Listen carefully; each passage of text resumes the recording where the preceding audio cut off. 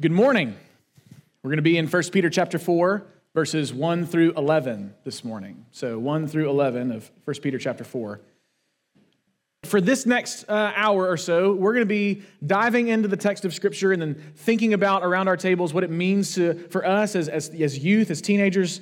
And I'm really excited to talk about the Holy Spirit.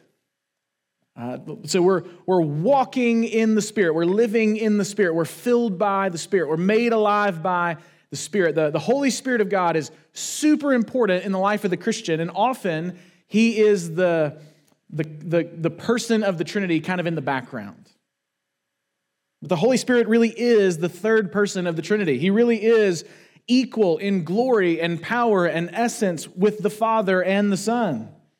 And so that this morning, I'm excited to dive into this text because underneath all that Peter is going to be calling us to do as exiles, we're going to find the power and the grace and the work of the Spirit in our lives.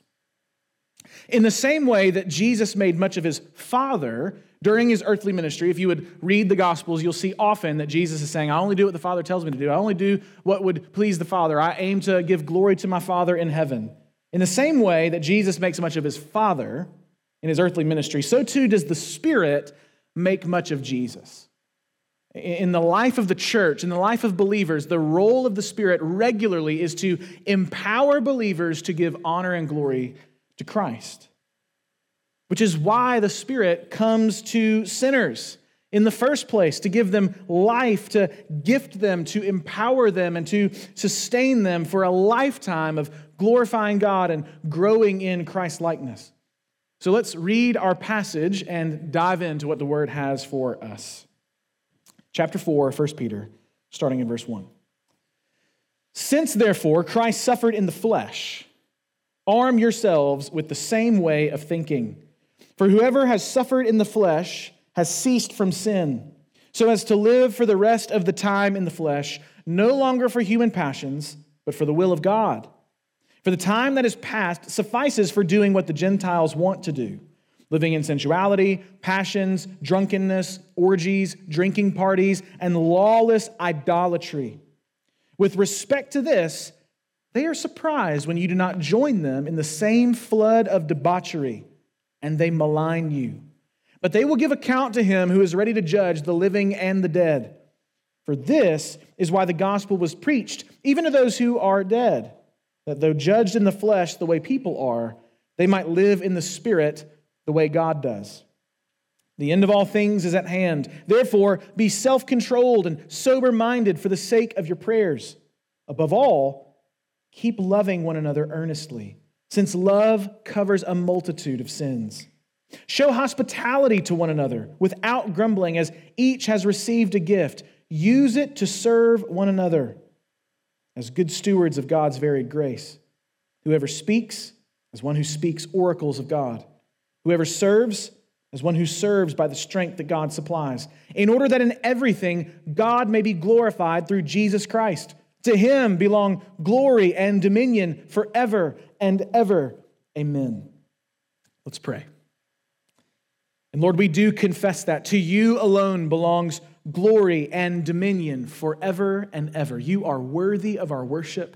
You're worthy of all the glory of creation and infinitely more because You are an infinitely holy, infinitely good God.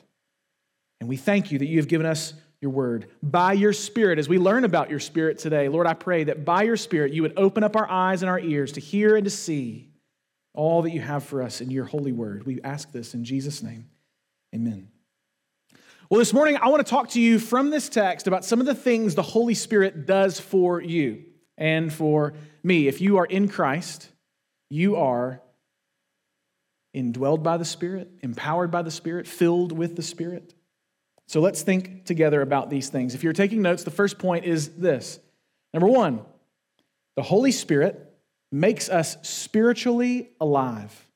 The Holy Spirit makes us spiritually alive. Jesus Christ, our Savior and Lord, died on the cross. That's what Peter says in verse 1. He suffered in the flesh for sin. And as we learned last week, He took our place, right? He was our substitute, dying our death, paying our debt, suffering the wrath that was reserved for us. And because of his atoning sacrifice, because Jesus died for you and for me, we can now have life in him. So, Peter says, in light of all of that good news, arm yourselves with the same way of thinking. Well, what kind of thinking is he talking about? The same way of thinking about what? Since Christ suffered in the flesh, arm yourselves with the same kind of thing. Well, what kind of thinking is he talking about? I think he's talking about thinking about who we once were and who we now are in Christ. So before you came to be a Christian, before you made a profession of faith, before you surrendered your life to Jesus, before you repented of your sin, you were a sinner destined for hell and judgment, but Jesus paid for your sins. And now, instead of being spiritually dead, running headlong into destruction, you're spiritually alive and you're in Christ and you're now adopted into the family of God. So Peter is telling all of the exiles, you and me included, arm yourselves with this thought. I am no longer identified as someone who is condemned in my sin. I am no longer identified as an enemy of God. Now, my identity is in Jesus.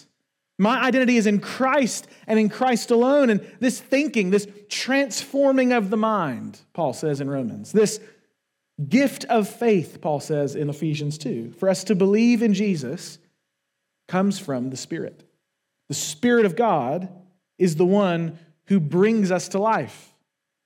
Whoever suffered in the flesh, Peter says, has ceased from sin. Now, that's kind of a hard passage to think about because, I've sinned today. I don't know about you. Maybe you're just super, you're on a really good track right now. And your streak is hot. And so today you're doing good. But let's add yesterday. And you fell short of the glory of God, right? You fell short in word or thought or in deed. You fell short in what you ought to do but didn't do, or what you shouldn't have done but you ended up doing. So how is it that Peter can say that whoever has suffered in the flesh, because think about Galatians 2:20, I have been crucified with Christ. It's no longer I who live, but Christ who lives in me. If that's me, if that's you, have we really ceased from sin? What does that mean? Here's what I think it means. It means that in this life, if you're a Christian, your time in the flesh, as Peter says, your time in this world is no longer wrapped up and controlled by sinful pursuits and depraved human passions, but it's wrapped up in the will of God. Not only does the Spirit make you alive, He gives you purpose. We not only have life in Christ by the Spirit, but now by the Spirit we have something to live for. You have a purpose to your life. It's to make much of God and to make disciples and to prepare for an eternity of joy. You've ceased from sin. That's not your life anymore. Will you fall short? Yes. And think in the immediate context. We learned a couple weeks ago, the emperor at this time was Nero. The emperor who was on a rampage to kill Christians. So what does it mean to cease from sin? If I've been crucified with Christ, I will go to my death. I will suffer in the flesh and not sin. I won't renounce the name of Jesus. I won't give up my identity in Him because I have something to live for. I have a new life. I have a new identity. By the power of the Spirit, I've been made alive, and physical death is no threat to me because my soul has been kept secure and I will rise again. Now, what does this shift look like? For some of us, when we went from death to life, that shift was huge, externally really obvious, really clear. Look at verse 3. He says, for the time that has passed suffices for doing what the Gentiles want to do. In other words, some of you came from this kind of lifestyle: sensuality, passions, drunkenness, orgies, drinking parties, lawless idolatry. Not a good list. Not a good list. And some of you came from that kind of life, maybe in microcosm, Like maybe when you were a child, you weren't doing the full extent of what these things mean, but you were on that way. Or maybe for some of you who came to faith when you were a little bit older, maybe that is some of you. Maybe you think about your own life and your own past and you say, that I have those things. I have those sins that I've been forgiven for, but they're real. Jesus says, or Peter says rather, all of this debauchery and sin is over. The time that's passed is enough. It suffices. It's done. The old life is gone. Maybe before coming to Christ, you had a pattern of sin that gripped you. And you ran headlong into it. And maybe it was something external. And you craved the promises of the world and your flesh, and you ran after those promises, and they never satisfied you. The good news is that by the Spirit's work of opening your eyes, you can now see those promises for what they are. They're false. They're not real. They're not true. It's a path that seems right to a man, but in the end, it leads to death. But for others of you, your patterns of sin were not external. They were internal. Your patterns of sin weren't something blatant that the world could judge you for, but they were something in some ways just as, if not more sinister. Perhaps perfectionism or legalism or a craving for approval and status of being morally upright led you to strive for morality instead of immorality, but all that so you could be your own idol. Not so that you could make much of the Lord, so that people could make much of you. And maybe that's still you today. You take an honest look at your own life and you say, I'm actually led by my sinful desires, if I'm honest. I'm led by my own desires and not the will of God. I want what I want more than I want to obey God. And if that's you, if you're honest with yourself, let this good news of the gospel ring clear in your ears and in your heart once again. Jesus Christ came to save sinners, just like you. That's actually the only prerequisite to come to Christ in faith to be saved, is to be a sinner. That's all you need. And we've all got it. So all of us are welcome to come to the feet of Jesus and receive life instead of death, to receive a light yoke instead of a heavy burden. And you can receive that life, you can receive that rest today by the power of the Holy Spirit. He can make you alive. But anyone who is in Christ, who is righteous before God, who is spiritually alive, is so by the work of the Spirit. Christ calls all to come to receive rest for their weary souls. The Spirit is the one who draws them. You see that all throughout the Scriptures and all throughout Christian history and all throughout theology and all throughout your life, there is this inseparable link between the Word and the Spirit. The Word and the Spirit. We proclaim the Word as pastors and preachers. The Spirit does the work. Jesus, the Word, calls all who are weary, come to me and I'll give you rest, and the Spirit draws them to come. The Word and the Spirit are inseparable. And once you have that Spirit, if you have faith in the Word, you have the Spirit. And if you have the Spirit, He is with you for life. Second point, the Holy Spirit preserves us forever. The Holy Spirit preserves us forever. Just because we have life in Christ by the Holy Spirit doesn't mean that all our surroundings will immediately become bright and awesome. Right? When you came to faith, when you became a believer, it's not like your whole world was now just good and great.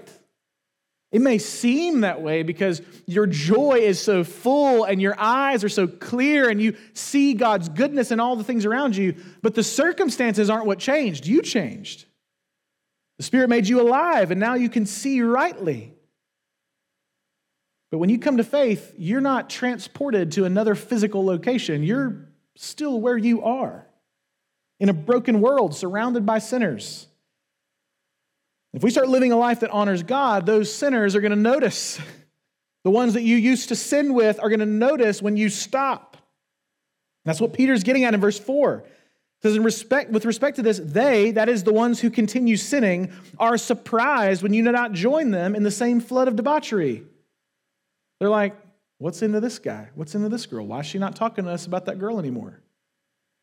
Why is she not hanging out with us anymore? Why is she not going to those parties that we're going to anymore? Why is he not having those conversations with us that he was anymore? Why is he not talking to us like he used to? They're going to notice, and they're going to be surprised because Well, I don't have any reason to stop doing what I'm doing. Why do they have a reason to stop doing what they're doing? They'd be shocked. Now, all of us will be in situations where faithfulness to Christ will probably lead to being maligned. That's what Peter says. Not only will they be surprised, they're going to malign you. They're going to dishonor you. They're going to disrespect you. That sin that they so much love to do will turn on you.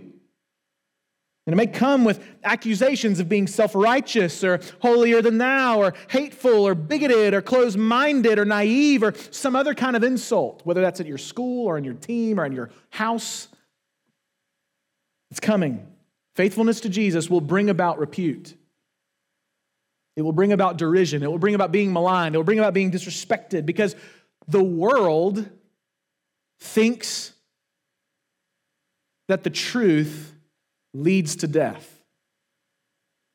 They hate the truth. That's what Paul says in Romans 1. They exchange the truth of God for a lie, and they love the darkness rather than the light. They hate the truth. So for you to live your life out in the truth will seem like hate to them because they hate the truth. It could be in a group text, or in that conversation on social media, or in those comment threads on Instagram, or with a boyfriend or a girlfriend when you're by yourself, or at a party, or any number of places. Because Scripture is clear about those who continue to walk in sin apart from Christ. Scripture's clear. What is their end? Their end is destruction. Their end is judgment. Their end is hell. They will give an account to God, Peter says, the one who will judge the living and the dead. And the point of him saying that is this. No one who has ever lived on the earth will escape the judgment of God. There are many people who say something like this, well, you just follow your religion and I'll follow my religion and everything will just kind of turn out in the end. And their thought process is, I'm going to adhere to this kind of standard of living and I'm going to be judged accordingly. You can be set to that standard of living and be judged accordingly, but that's not true. The truth is all of us will be standing one day to give an account of our lives before God. He judges the living and the dead. Either we will stand before him washed in the blood of Jesus, or we will stand before him with shame and despair. And so we thank the Lord that he has given us his Holy Spirit to seal us and preserve us for that day. God, the Holy Spirit, will see fit to perfectly apply all that Jesus has accomplished to you. Like, think about the weight that's being lifted off of your shoulders if you think about that. It is not your job to maintain Christ's righteousness. That's not your job. Christ's righteousness is perfect. Christ's righteousness is applied not by you, but by the Spirit. That's not your job. You don't have to wonder after you have a terrible day when you look back and think of all the ways that you fell short and all of the things that make you hate yourself because of all the ways that you didn't do what you were supposed to do or did what you weren't supposed to do or you got caught up in that sin again and you fall to your bed and your head hits the pillow and you wonder, does God even know me? Does God even love me? Am I even one of his children? And the answer is resoundingly yes, because that's not your job. Your job isn't to maintain something that you could lose. And John MacArthur says, if you could lose your salvation, you would. You would. Because none of us have the capacity to keep this thing up, but the Spirit does.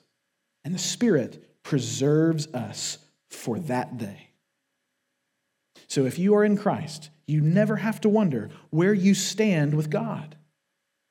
You're made alive by the Spirit and sealed by the Spirit. And that's been true of everyone who has placed their faith in the Lord. That's what Peter means in verse 6, right? So Peter says in verse 6, that's why the gospel was preached to those who are dead. And a lot of people get that and go, wait, so like when you die, is there like an angel who's like, hey, sorry, man, like you just lucked out to live on that island and you never heard about Jesus. So there's this guy who died on the cross for your sins. And you can either go down that road to eternal destruction, or you can follow me. I'm an angel. Unbelievably glorious and awesome and super terrifying. And I've never lied because I'm sinless. And so you should trust Jesus and follow me to heaven and put your faith in him and he saves you from your sins. Do you want to do that? Like, could you imagine like the guy kind of soulishly floating and going, man, I really just think eternal destruction's my kind of deal. Like, no, that's not what happens. There's not like a second chance when you die of like, man, I know you went to 47 VBSs because you went to your churches and then the church down the road and then their church and then your cousin's church. And you heard the gospel like a bajillion times and you never responded. So I guess I'll give you one more opportunity now that you're dead. That's not what he's getting at. He's saying that everyone who has placed their faith in the Lord, living or dead, can trust that forever the Spirit of God will preserve them. Their souls will never die. So not only does the Holy Spirit preserve us in this life, it's the Spirit that we will, by the Spirit, that we will gloriously be alive with Christ forever. Our life in the new creation, when Jesus comes back to make all things right, when heaven descends to earth and there's a new heaven and new earth, our lives will be a Spirit-filled life. We'll walk in the Spirit. We'll live in the Spirit. We'll be empowered by the Spirit. But until that wonderful day comes, when Jesus comes to make us like Him in fullness, when we see Him as He really is, and He restores all things to Himself, until that day comes, we have to live in this world. Like that's coming. It's promised. It's for sure, but it's not here yet. So what do we do in the meantime? Well, we're living in this world. We're living as exiles in a place that's not our home. So if we're going to stand firm as exiles, if we're going to live in this place in a way that honors the Lord Jesus, what does it look like day to day? Well, Peter puts a bow on it right here. We've been thinking about it for the last 2 chapters in 1 Peter, but he sums it all up in the next couple of verses. So number 3, taking notes, third point, the Holy Spirit empowers our life. The Holy Spirit empowers our life. Look at verse 7. He says, the end of all things is at hand. Peter's writing to the exiles among the dispersion and saying, we're in the last days. Like the end times, the things that we think about and people have a bunch of debates about and try to get whose chart is the biggest and most complex. Peter says, that's right now. We're in the last days. We're the end of things. The end of all things is at hand. The Lord is coming again soon. But His impending return should not paralyze us from going out into the world and living. I mean, if you read 1st and 2nd Thessalonians, this is one of the reasons why Paul is having to write those letters, is because the Thessalonian church was like, well, if Jesus is coming back, then I'm just not going to do anything. I'm not going to get married. I'm not going to go to work. I'm not going to rear my children. I'm just going to sit here because He's coming soon. He's like, that's not what I mean. Don't do that. Right? His impending return shouldn't paralyze us. So Peter, therefore, calls us all to be self-controlled and sober-minded for the sake of our prayers, a similar warning to the ones that the husbands heard last week, our young men. If we're not to honor our wives well, that our prayers will be hindered. So we live with self-control, meaning we don't fall into acting out our sinful desires and tendencies. That's what self-control means. Self-control does not mean you don't have sinful desires and tendencies. Brothers and sisters, you're going to have those until Jesus comes back or until your soul is with Him in heaven. But it's why Paul says things like you should take every thought captive, or why he says in Galatians that one of the fruit of the Spirit is self-control. That you're able to take those sinful desires and put them to death, not act out on those tendencies and desires. And all of us learn this in some ways, right? Like I have a almost 9-month-old now. He has no self-control, right? 0 self-control. Like, Abe, don't put the flip-flop in your mouth. He's like, what? None. He's like, I see that thing, I want that thing, I'm going to get that thing. And if I don't get that thing, I'm going to freak out. The most that my little body can do, I'm just going to tell you I'm upset about it. Right? No self-control. But over time, he starts to learn I can't just mug that guy and steal his shoes. It's literally what he does to me, right? He tries to hit me in the leg and take a shoe, right? You can't do that when you're 20, right? Because then you go to prison. But you can do that when you're 9 months old because you're a baby. all of us grow in self-control in some ways. What Peter is saying is to grow in self-control in the way that matters most, in the desires of your heart that lead you away from God. We will not be perfect, but you can grow in victory over your sin. If you have the Spirit, you can grow in victory over your sin. Don't be so disappointed and despairing of yourself when you fall short that nothing will ever change. That's a lie. That's a lie from the enemy that wants you to just continue into sin. And we live with sober minds, Peter says. We aim to think clearly about the world around us and about ourselves, so we don't easily become led away by false teaching or sensational ideas or that influencer on social media or fake news or whatever. We have sober minds. We see the world as, by God's grace, the world is, and not as how somebody else wants us to see it. But above all, verse 8, we're to keep on loving one another earnestly. Keep on loving one another earnestly. That's what he says. Keep loving one another. So when do you stop keep loving? You don't. It's a continuous action. It's not something that you turn on when you want to and you turn off when you're tired. It's not something that you do towards people that it's easy to do and you turn off towards people that it's hard to do. You keep on loving one another earnestly. It's a continuous action in the life of a Christian that you would be marked by being a person full of love for others. That should make you a little uncomfortable. If you think about your own life, and you think about how many people in your life would be confident if you asked them, do you love me? Do I love you? Keep on delighting in those around you, Peter says, because love covers a multitude of sins, right? If your friendships never have friction, you probably don't know each other that well, right? Like if your friendships never collide into disagreement, never collide into holding someone accountable for something, then you probably really don't know each other that well because you're not that person. That person isn't you. You're different.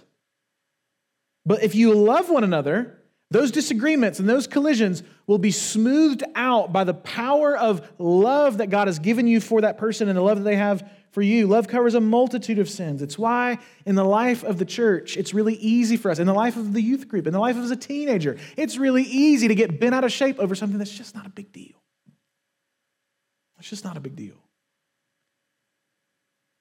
And it's good that we want to cultivate in our hearts and our minds a sense of justice and a sense of righteousness so that when we see somebody else being taken advantage of, we're quick to come to their aid. That is a sign of love. But if you get offended over every little thing, the problem ultimately is not with the other people. The problem is with you and a lack of love. So without grumbling, he says, we're to show hospitality. Because it's hard to be grumpy and angry all the time with someone that I've committed to love. Does it mean that I will never be grumpy and upset? No. But love will cover a multitude of sins. So when my friend or my wife or my brother or my sister falls short, when I fall short, our love for one another will act as a bandage that quickly covers and heals the wounds that are caused. We don't just look at each other and go, look at that wound. You did that. Look at it. And they're like, I see the wound. I'm sorry. Like, I want to ask your forgiveness. Well, no. I mean, look at the wound. It hurts. It's getting infected. I mean, I know I'm trying to give you, I'm trying to make things right. I'm trying to apologize. I'm trying to seek your forgiveness. No, I'm upset about it. I'm offended. That's not the way we ought to live. We show hospitality. We keep on loving one another. So when you go to school and you have tons of opportunities to put this into practice, you're going to go home tired. Not just because you are learning things you've never learned before, but because you're having to deal with people that, frankly, are hard to deal with.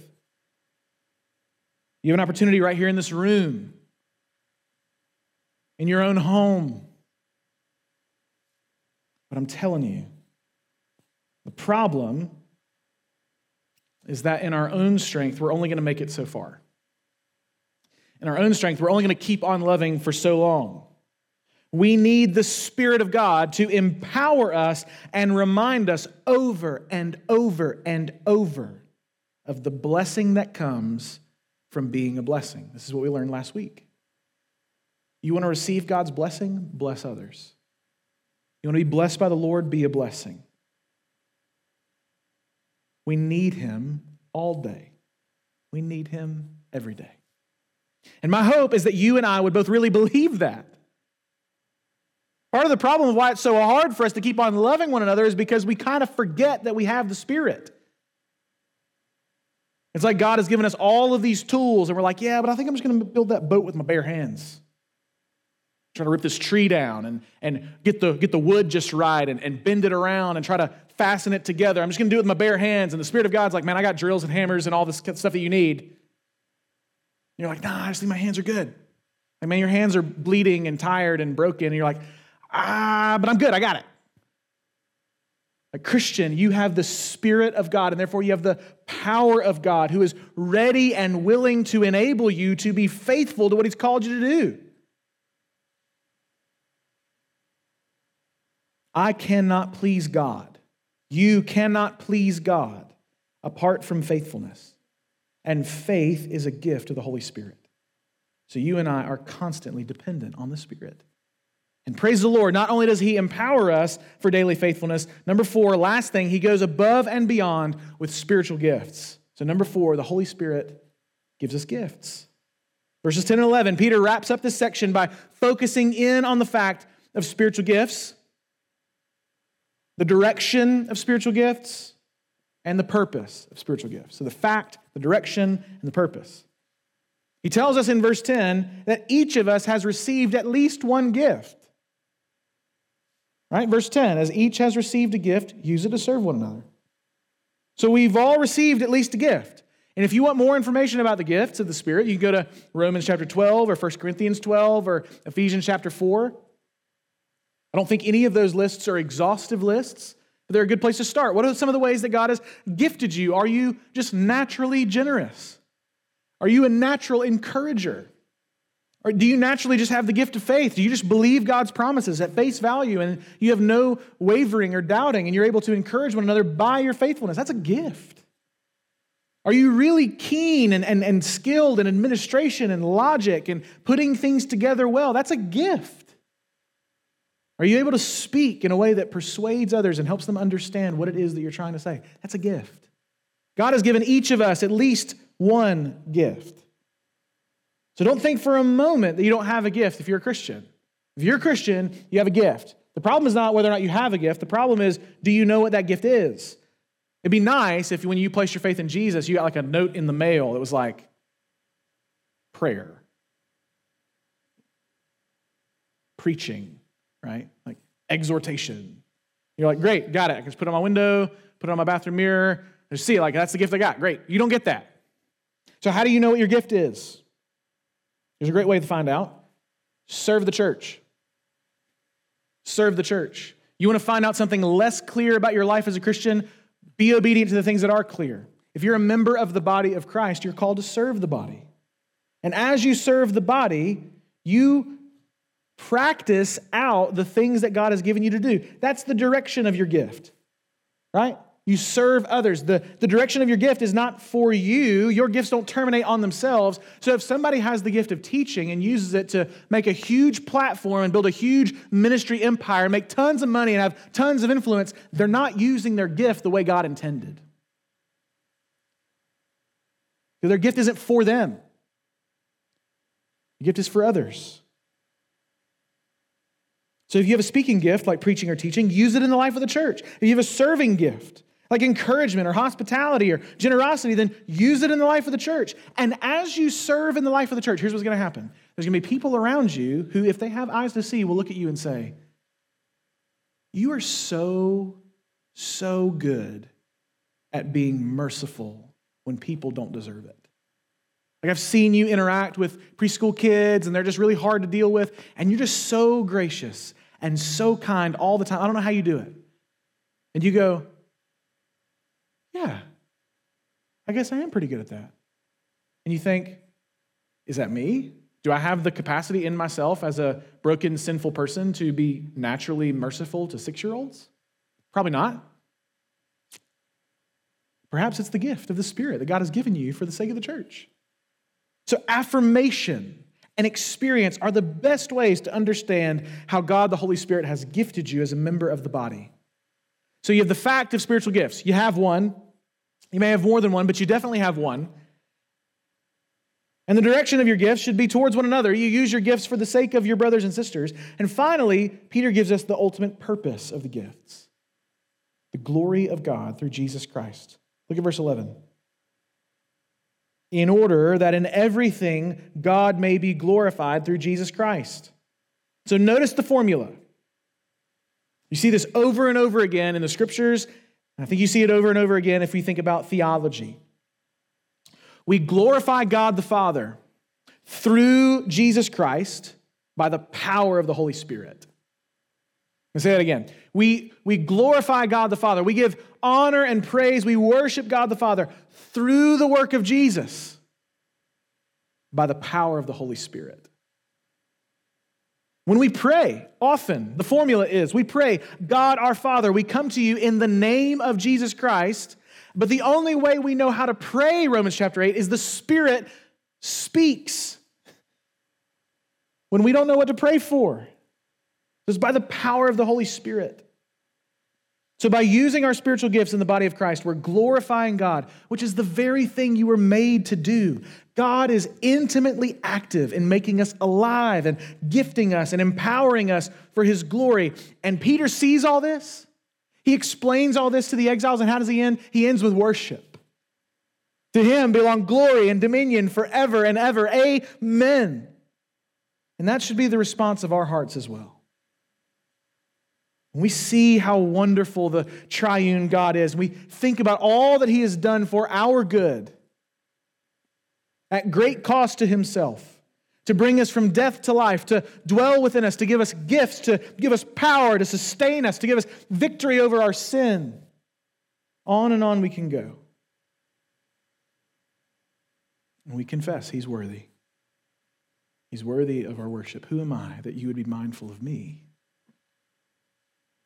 Our God who sits enthroned on the heavens, who the earth is his footstool, is intimately, in infinite detail, concerned about your life, about my life.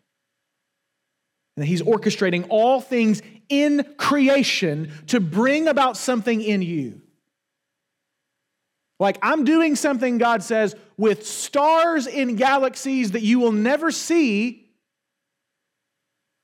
in some way orchestrating my providence to bring about your holiness and your good. To him belong glory and dominion forever and ever. Let's pray.